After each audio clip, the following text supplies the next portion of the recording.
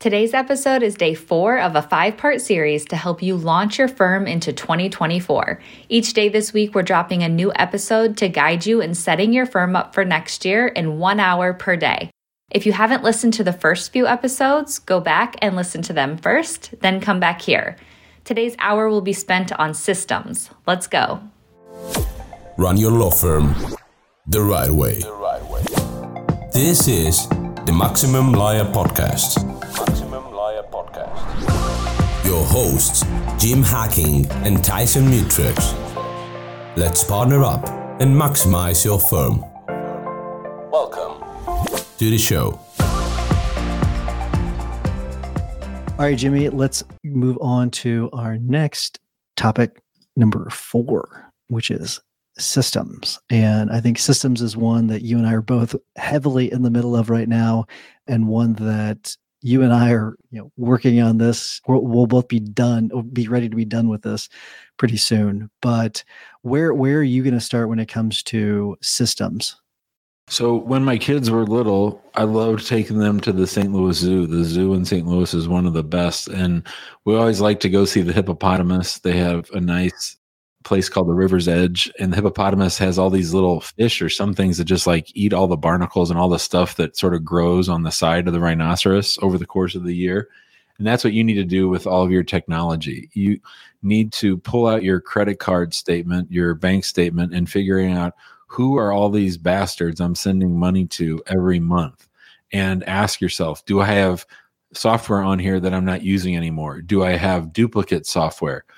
As an aside, I'm pretty sure, Tyson, right now that we have 2 different people taking care of our lawn, and they just call me up and they say, hey, it's time to take care of your lawn. Oh, okay, go ahead. I'm pretty sure that there's 2 different sets of people doing that, but that happens with firm software. And my wife this year had the accounting team go through and actually do an inventory of all of our software, and most importantly, keep track when renewals are. So sometimes doing this in December isn't the best time because you're in these contracts, and Amani has these stringent rules that the whole firm knows about now. No contracts more than a year.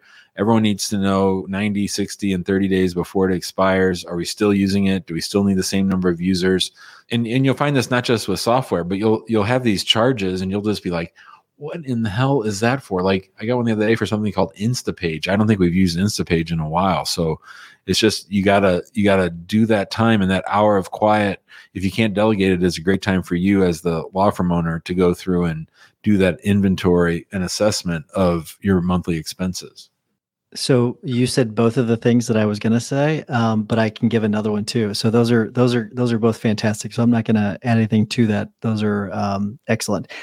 But I will add something different, and that's, Jim, have you ever had something that wasn't working when it comes to a system, but you didn't know about it for months? Oh, yes.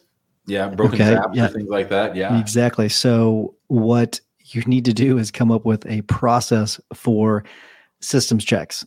So during that hour, so we're talking about, it's Friday, it's day 4, and you've done what Jim just said, but now spend some time on what is your process for checking systems? What is your system for checking systems? Okay. Because you need to be able to go through and identify if things are not working, if they're not firing off. We did not realize that our birthday text messages were not going out, and we fixed it, but it was not working for months, which is very aggravating for me, but it is something that we fixed.